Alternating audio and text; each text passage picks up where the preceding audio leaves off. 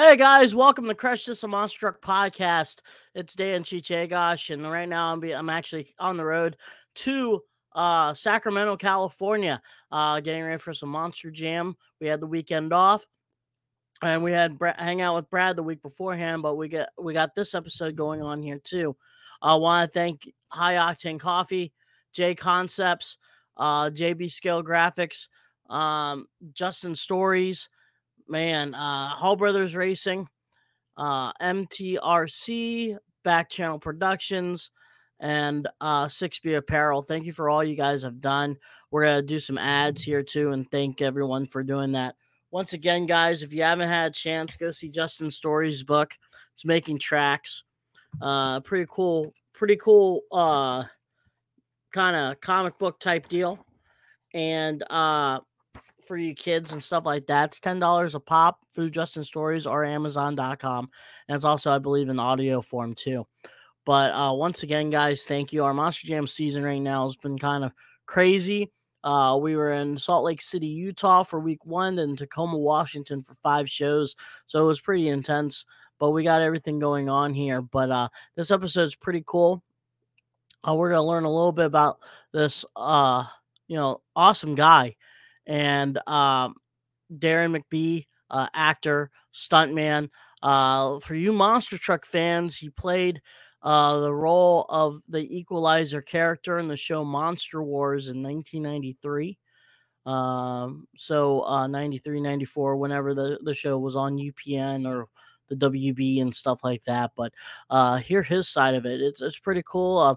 And hopefully let you fans learn about that. And the cool thing is also he did American Gladiators and also started Mortal Kombat Annihilation too. So some cool stuff going on there. But we'll get our intro in and have Darren on in a little bit. So here we go.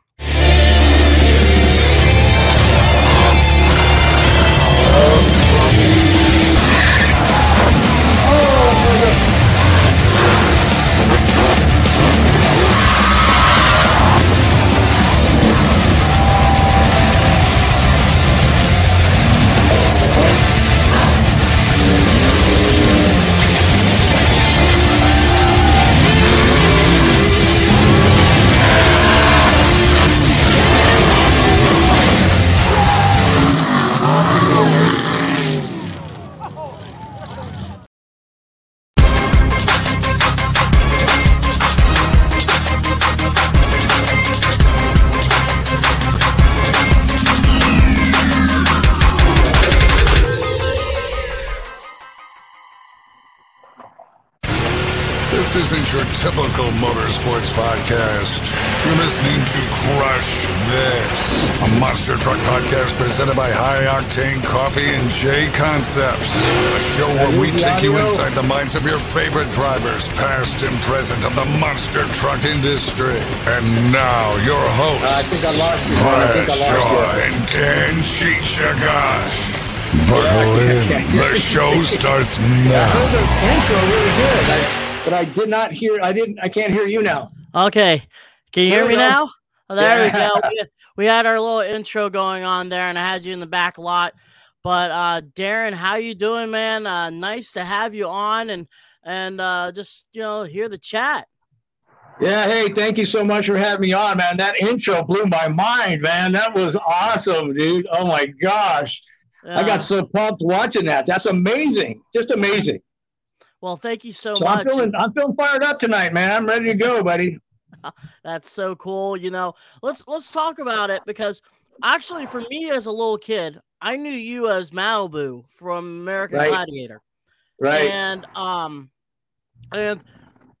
want to reach the talk about, we'll talk about what we got you here for, but we'll talk a little bit more about that later. But we were talking off the screen about you studied a lot of martial arts, and were you always did you always want to be an actor? Was the action back that, like the action movies, the Stallones, the Schwarzeneggers, the Jean-Claude Van Damme, was that what you idolized and wanted to do? Was acting what you wanted to do? Well, first of those guys weren't even on the scene when I was growing up. Actually, I was a huge fan of the Adam West Batman in the '60s. He was like my hero. So I remember being in school when I was about 8 years old, and kids would be asked, like, what do you want to do for a living when you grow up? And Johnny would say, I want to be a doctor. And Susie would say a veterinarian, or, somebody be a cowboy or whatever. And the teacher asked me, what you want to do, Darren? I said, I want to be Batman. And she goes, well, you can't be Batman. I said, sure, I can be Batman. I want to be Batman. So I think it's been in my blood my whole life. I was thinking about that today. And the cool thing about it is that throughout my career, I've done some pretty amazing things, but I think one thing was really neat is I was actually in two of the major big Batman movies in the 90s, Batman Forever and Batman and Robin. So, dreams can come true if you're a young man. I'm a firm believer in, seeing your dream and following your dream. So you took the, like I said earlier, you had also a history of the martial arts, like I said. Right. What got you intrigued about that? Well, definitely Bruce Lee, of course. I mean, who wasn't inspired by Bruce Lee? And I was a really skinny kid in high school, believe it or not. I got picked on, and it used to drive me crazy, and it was embarrassing, and I was very, very insecure. So I watched Bruce Lee, and I thought, man, I want to be like Bruce Lee. So I started taking Wushu Kung Fu when I was 13 years old. And from there, it went to boxing. Really, when I saw Rocky, when Rocky came out, man, I went nuts. I go, okay, that's who I want to be. I want to be like Rocky. So I started hitting the speed bag. And so I was learning a little bit of boxing. And then after that, Kempo karate. And I just kind of went to some jujitsu and a little bit gravitated to each martial arts. And that was because if I wanted to be an actor, I wanted to learn how to fight for camera correctly. And so fighting in real life and fighting for camera are two totally different things. And one of my good friends is actually Chuck Norris. He's brought me in several of his productions, and I met him at a Christian, kind of like a martial arts convention that I was working at. And then he and I became friends, and he had me on a guest starring on Walker, Texas Ranger about 3 weeks later. And then we became buddies. I actually, one of the few people that can say that I was Chuck Norris's bodyguard. How cool is that? But as I was telling you earlier, I learned to fight for camera. So in front of the camera, I can fight like an animal. I'm just a wild man, like a Tasmanian devil. I look really good. I'm really fast. But in real life, in a street fight, I probably couldn't fight my way out of a wet paper bag. It's all for show and no for go. But I learned a lot. It really helped me with my self-confidence. And of course, the weight training came into a big factor because I was so skinny. I always wanted to build myself up. So also Rocky, again, I saw him, he's kind of buffed out, and there you are. I just, as a 16, 17-year-old kid, I go, that's it, I'm hitting the gym. So that's kind of how the inception was of my whole martial arts working out thing. So you did that, and then how did the process of the American Gladiator segment came about in your career? So yeah, that's a really, really interesting question, because I was sitting on a life cycle, and the guy sitting next to me said, hey, Darren, there's something that looks really cool. It was in an acting trade paper called Variety. I think it was, no, Backstage. And so he says, listen, there's this show, concept show called American Gladiators, and they're looking for a guy that describes you, because I had really long hair at the time.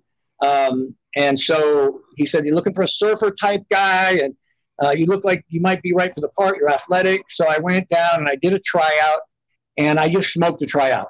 I mean, I just was really, really good. I did an excellent job. And then they had me for an oral interview, because they said, this is going to be your character. Your character is going to be named Domino. And I said, Domino? I said, I'm not a pizza delivery guy. I said, how about you call me Malibu?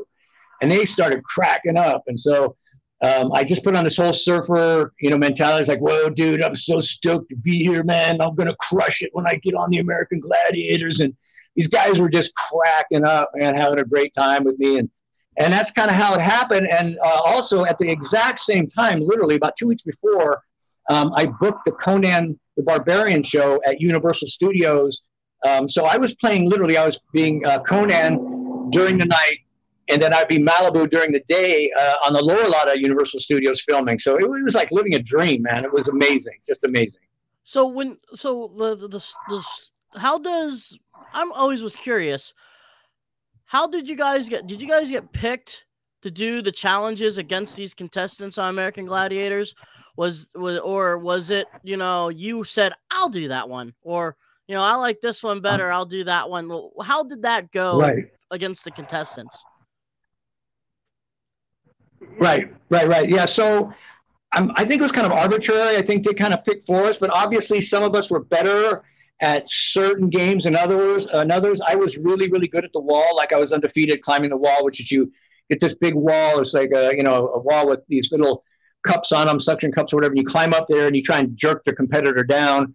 I was really, really good at that. And there's one where we'd shoot tennis balls at people, and I was kind of a dead shot from that, so I did good. But I was terrible in this one called the Conquer Ring, where it was a wrestling ring, and I've got super long legs, and I don't know if I've ever won in the Conquer Ring. It'd be like someone would get down, grab me by the legs, and then just throw me out of the ring. So I was good at some, and I was stinky at some of the other ones. But it was pretty much what the producer's choice was. I think as the season went on, they started putting the gladiators in the events that were best crafted for their talent. Man, that's so cool. And then, so with the season goes on, did they always try, like, you're part of the original part of the group, and then was it your decision to go, I'm done with this, or did they always say they try to put fresh faces?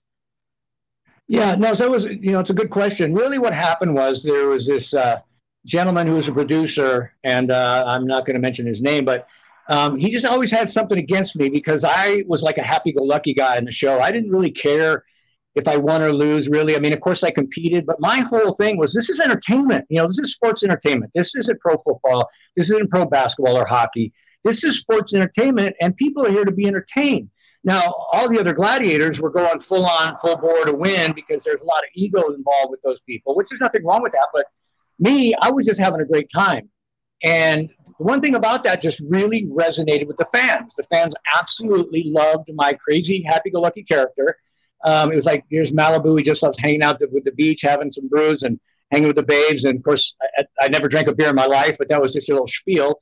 But, yeah, the other gladiators went full bore, and this guy who was a producer just decided he didn't like me. So he fired me off the first season, and the rest of the producers got so upset with him, they fired him the next season. And I actually came back. We did a live tour that started in Maine, and I went from Maine. I was supposed to go from Maine all the way down to California, and in Hershey, Pennsylvania, I tore my bicep on this game called Hang Tough. It was like swinging from ring to ring to ring, catching the contenders. And anyway, so I tore my bicep, which is one of the most painful injuries I've ever had. But I continued to stay on the tour for another couple of weeks. And then I got auditioned for a really great Fruit of the Loom underwear commercial where I got to play Samson. And so I went out, auditioned, and they loved me. And so I booked this amazing commercial in New York. And so I walked away from the Gladiators very happy to pursue my acting and my commercial career. And then again, I came back again when they had a Gladiators Live. It's kind of like a dinner theater. You've heard of Medieval Times. It's kind of like that, where gladiators performed against contenders, and it'd be a dinner theater. People would eat their food and, cheer for their favorite gladiator or contender. And so I spent a month up in Kissimmee, Florida, and had a ball up there.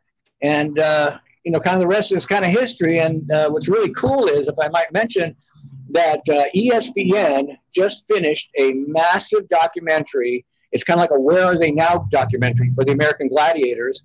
And I was one of the featured guys that they filmed throughout the whole thing. So that should be coming out in the next couple of months. Be looking for it. It's ESPN, 30 for 30, retrospective on the American Gladiators. So be looking for that. I'm super excited about that.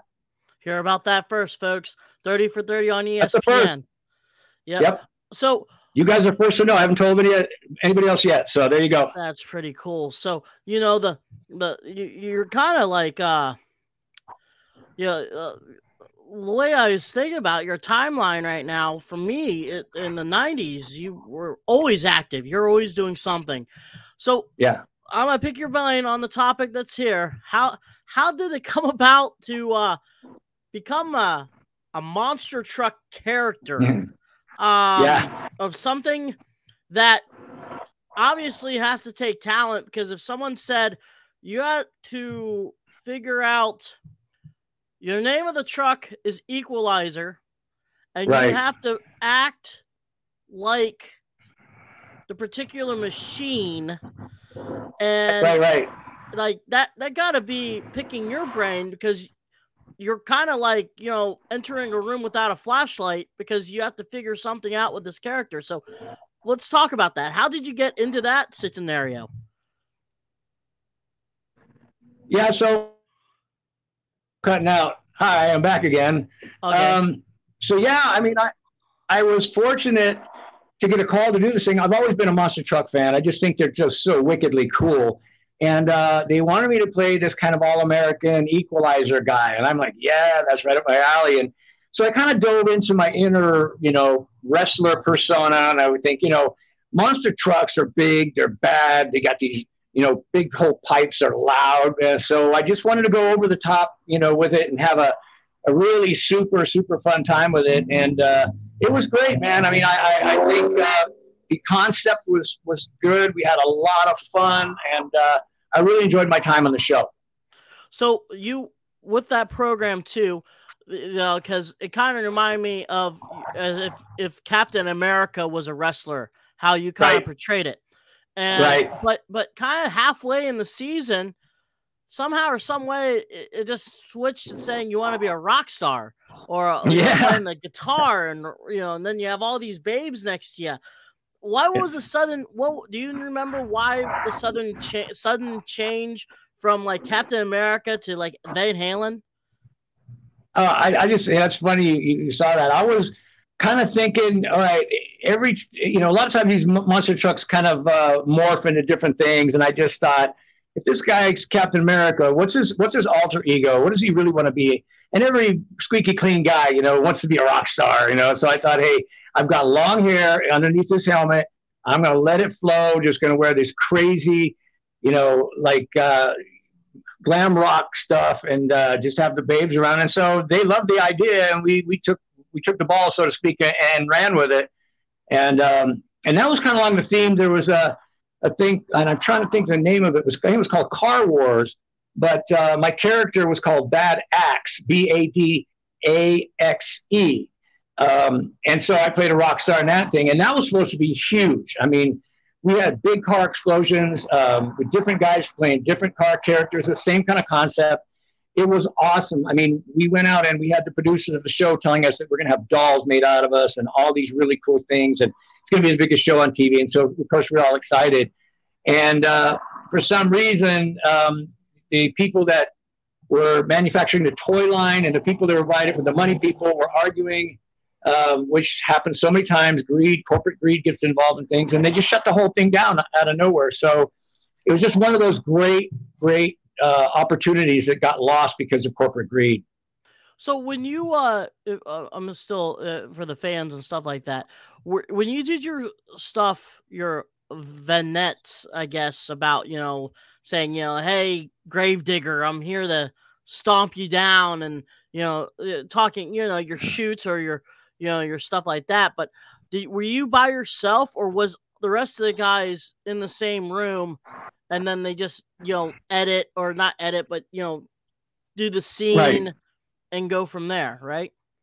Right. Everybody lined up and did their own, their promos, as we call it. So I wasn't literally looking at Gravedigger. They had me give an eye line. He was in the room, but I would do and cut my promo, and then a Gravedigger would come up and he cut his promo, and so forth and so on. So that's kind of, how they shot it, because once they light for a certain look, it takes forever to switch lighting around. So basically what they need to do is just set that lighting up and just gun people through as fast as possible, because there's a lot of retakes and redos, and, say it this way, try it that way. So it ended up taking, I think 12 hours for all of us to just finish cutting our promos.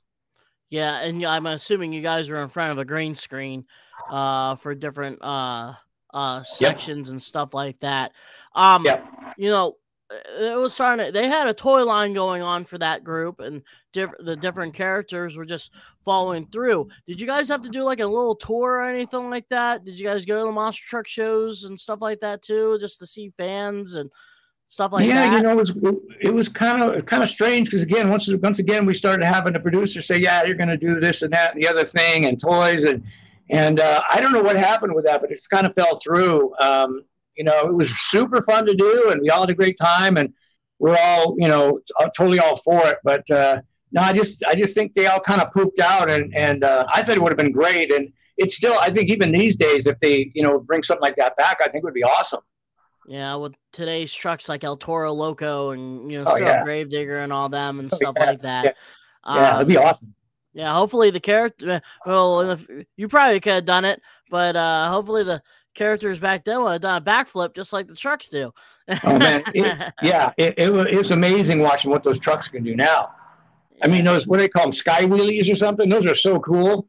I mean, it's awesome. Those things are just awesome. Yeah, the nose wheelies and stuff like that. Nose wheelies, yeah, whatever. Yeah. Very cool.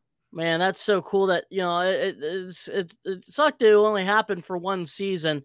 Yeah, but I mean, it tore all around the country and stuff like that. But it was pretty cool that talk about the character itself and like you said, the 12-hour days. So it got to have been hot inside that Equalizer suit.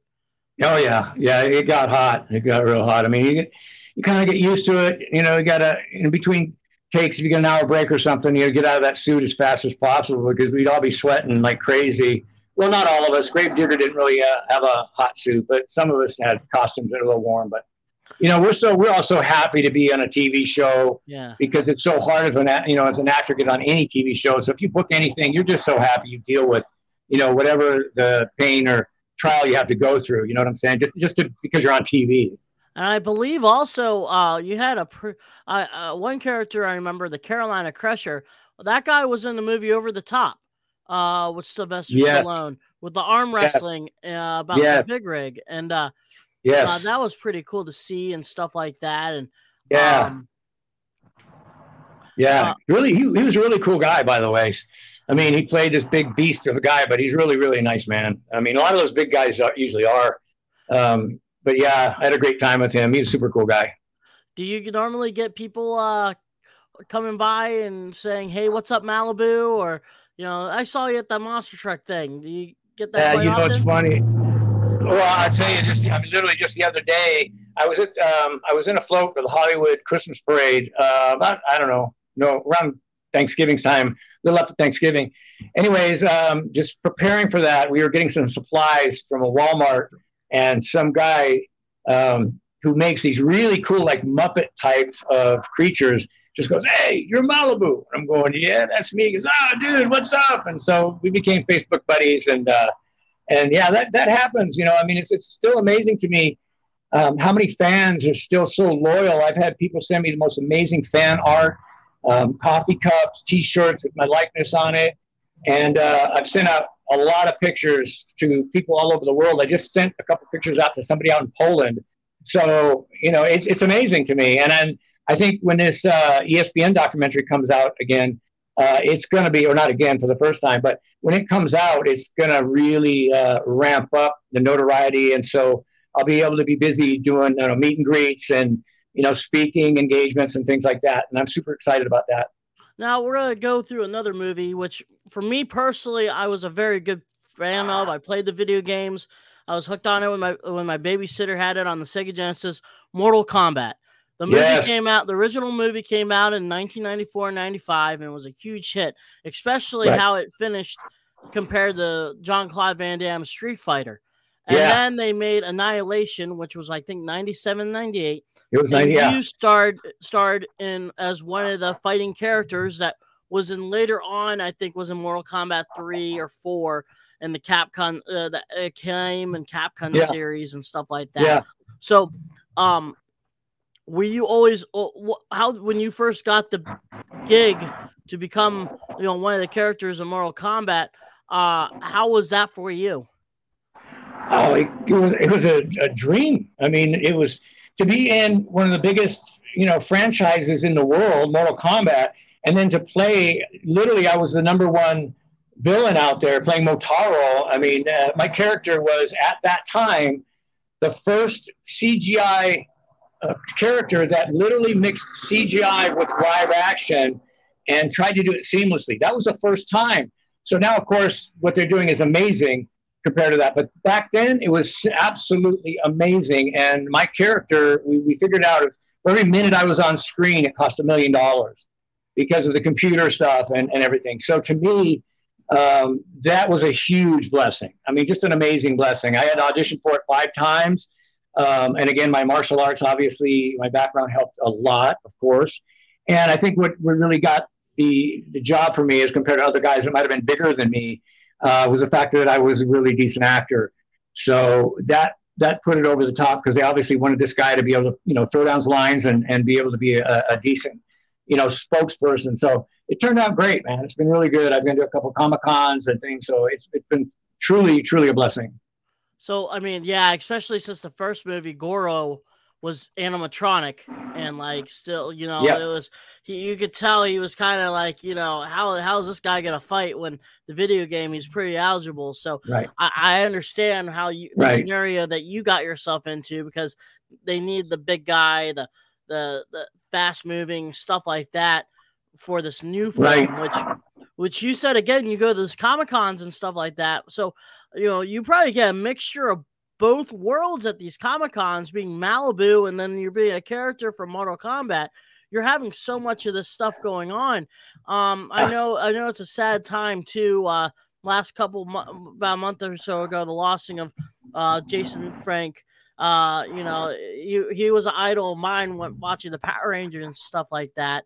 And and I'm transitioning this too because you told me beforehand you speak and then you help people out and all sorts of stuff and your journey is pretty awesome because not like a lot of people that do a lot of Hollywood stuff really go to the dark end and they can't come back and no matter help and stuff like that. But it's the way I'm reading about you is you found the light. So how did you, I mean, I'm obviously, I got a feeling the Lord above, God himself probably put his hand on you to help you out.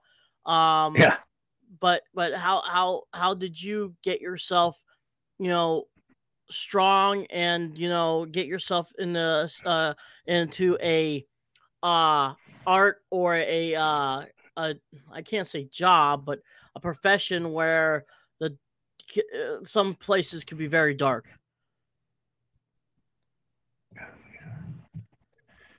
Yeah. I don't know if you can hear me. You're cutting out a little bit. Sorry. So, okay, here we go again.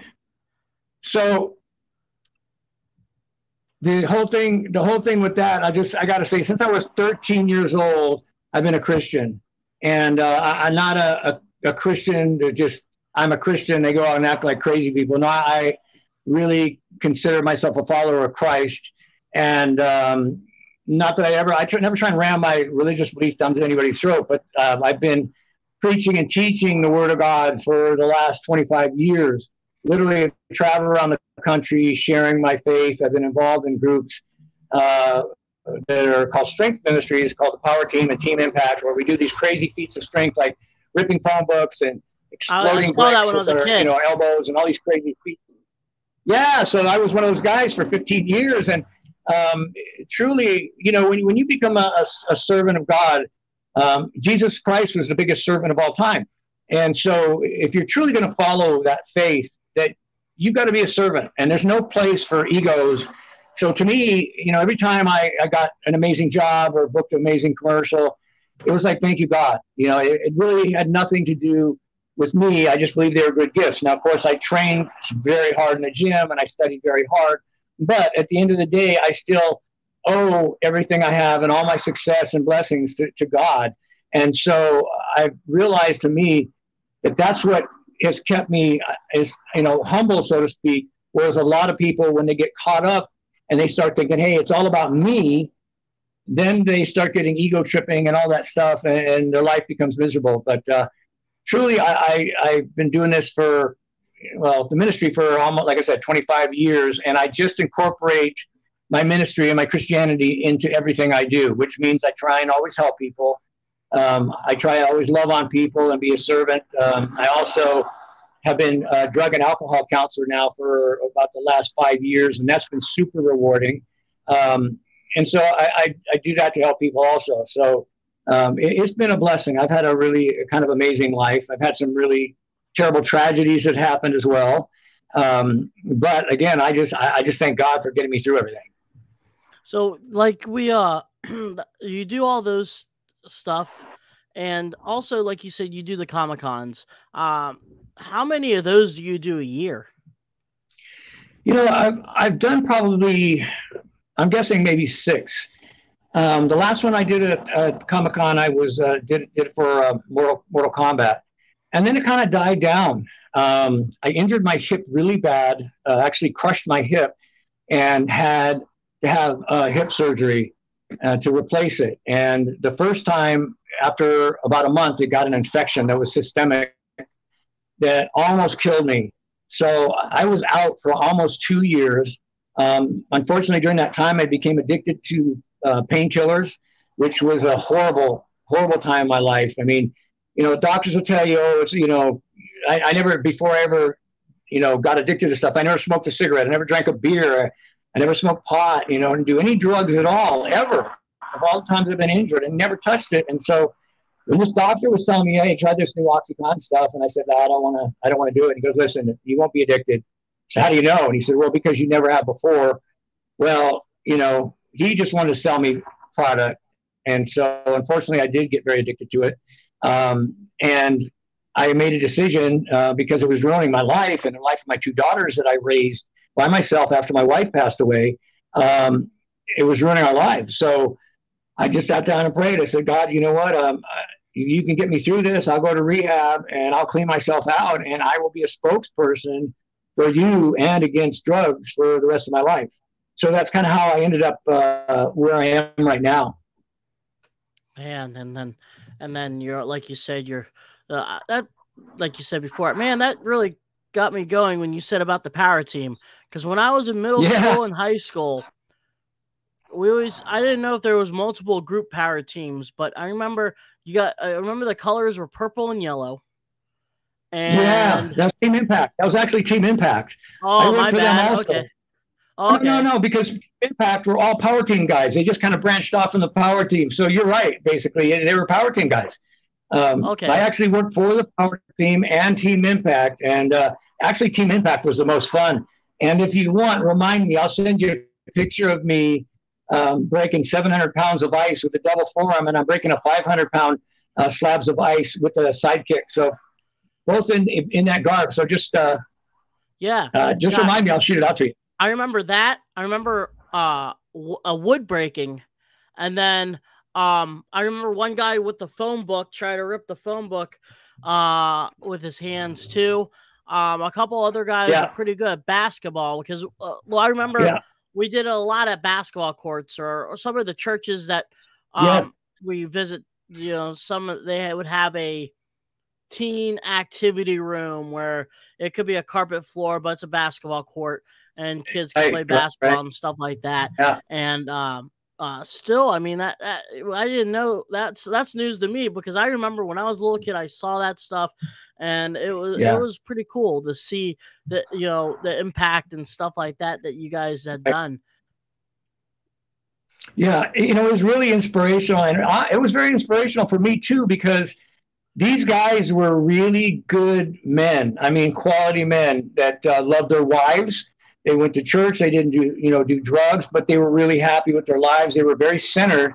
And that's quite different than what I was used to seeing when I was in Hollywood, because, being in Hollywood, you see a whole different side of people. You see wildlife partying, people sleeping around, drugs, etc. And then you move to a situation where these guys are literally, they love their wife, they're faithful, they're strong as oxen. Most of them were ex-pro football players, much stronger than me, doing these amazing feats of strength.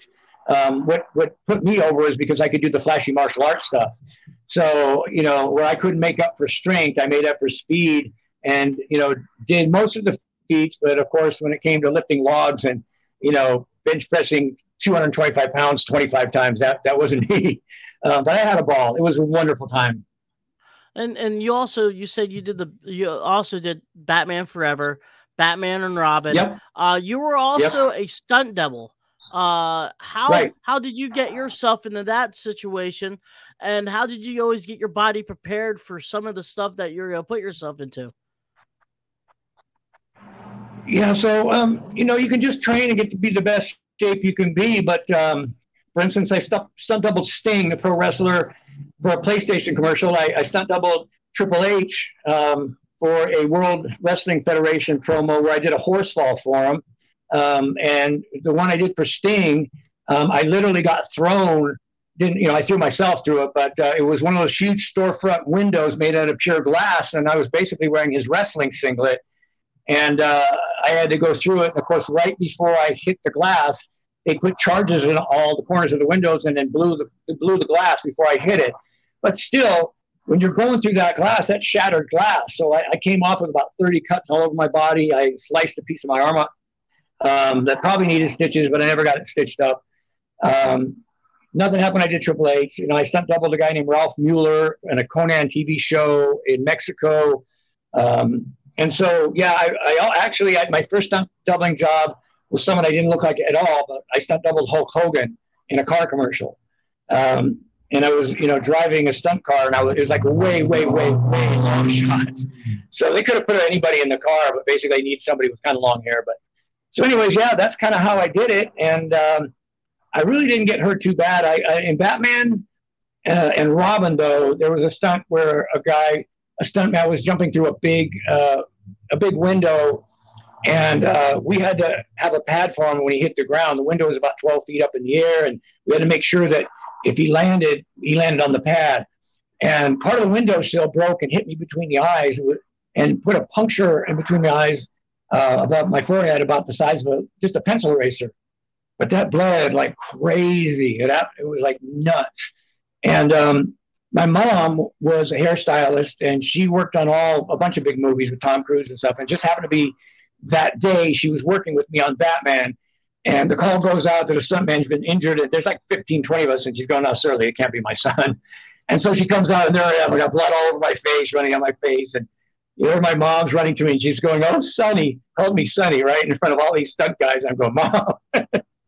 So for the rest of the time, all the guys are going, "Hey, Sonny, how are you?"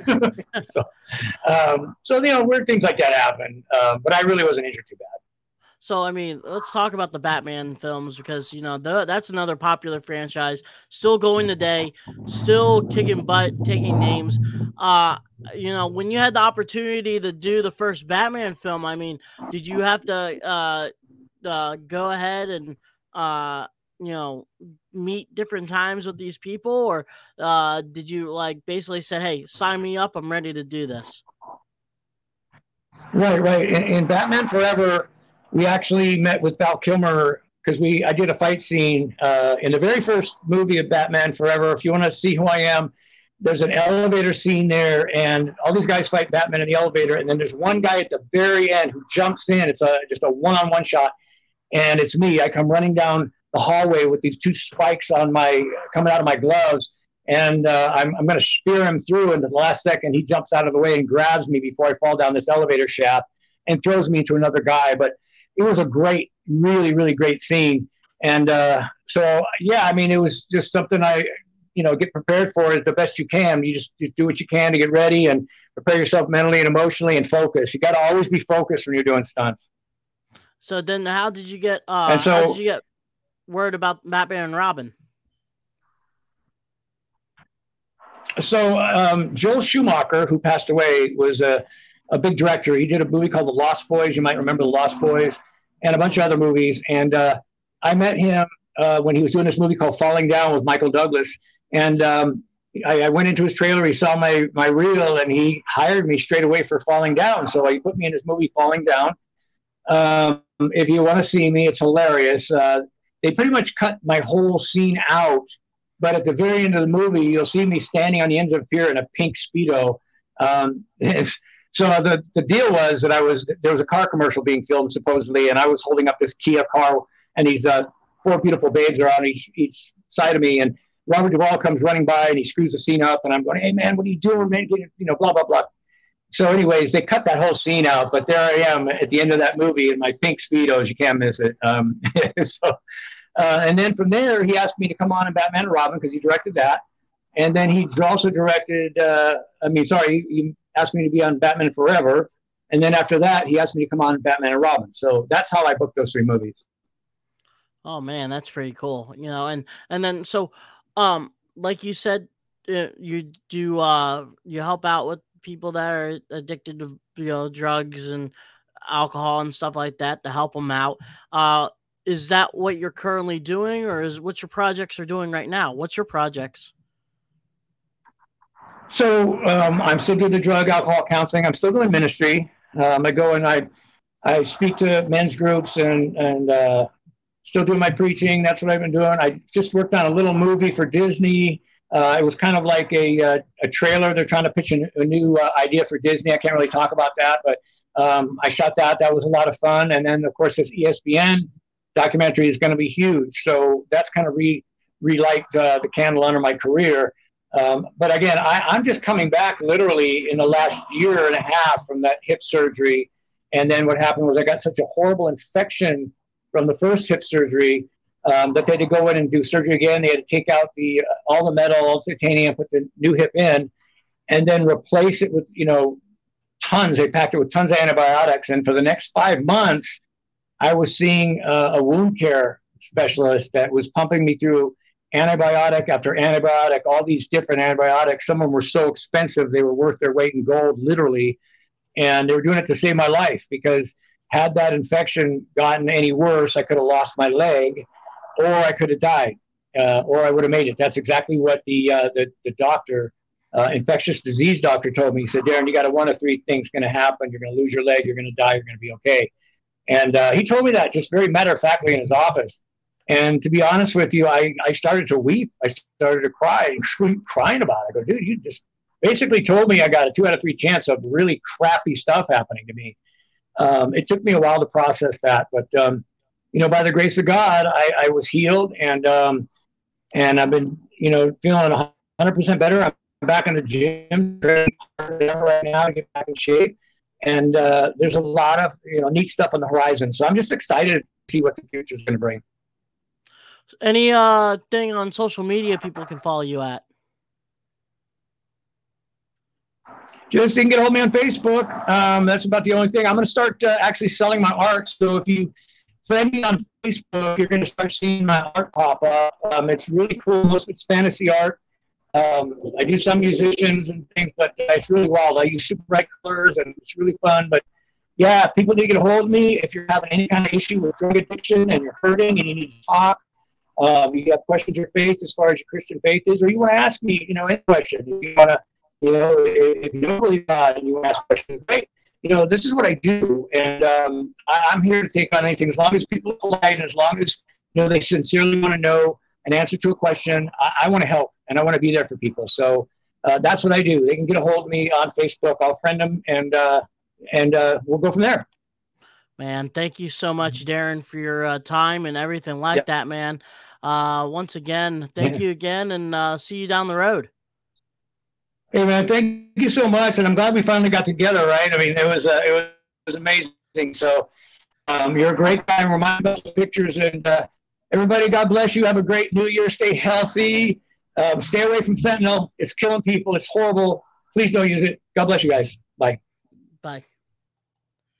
Man, that was cool. Darren McBeed. That's awesome. And we learned a little bit about the Equalizer. So all you Monster War fans, go ahead and take a look at that stuff. But next couple weeks will be some recorded episodes again. Brad helped out on Tuesday. Thank you very much, Brad. So the next couple weeks, he's probably gonna be off. I'm going to do a lot of live, not live, but look, this person I'm interviewing is probably gonna be next to me. So we'll go from there. And man, once again, thank you to High Octane Coffee. Joey Sylvester's down in Florida right now, wearing the American Scout hoodie. Brad designed that too. JB Scale Graphics is now doing some helmet stuff. So gonna take a look at the helmet here this weekend and go from there. But Man, and J Concepts. I'm doing a little bit of a side project, taking my time. Be on the lookout for that too.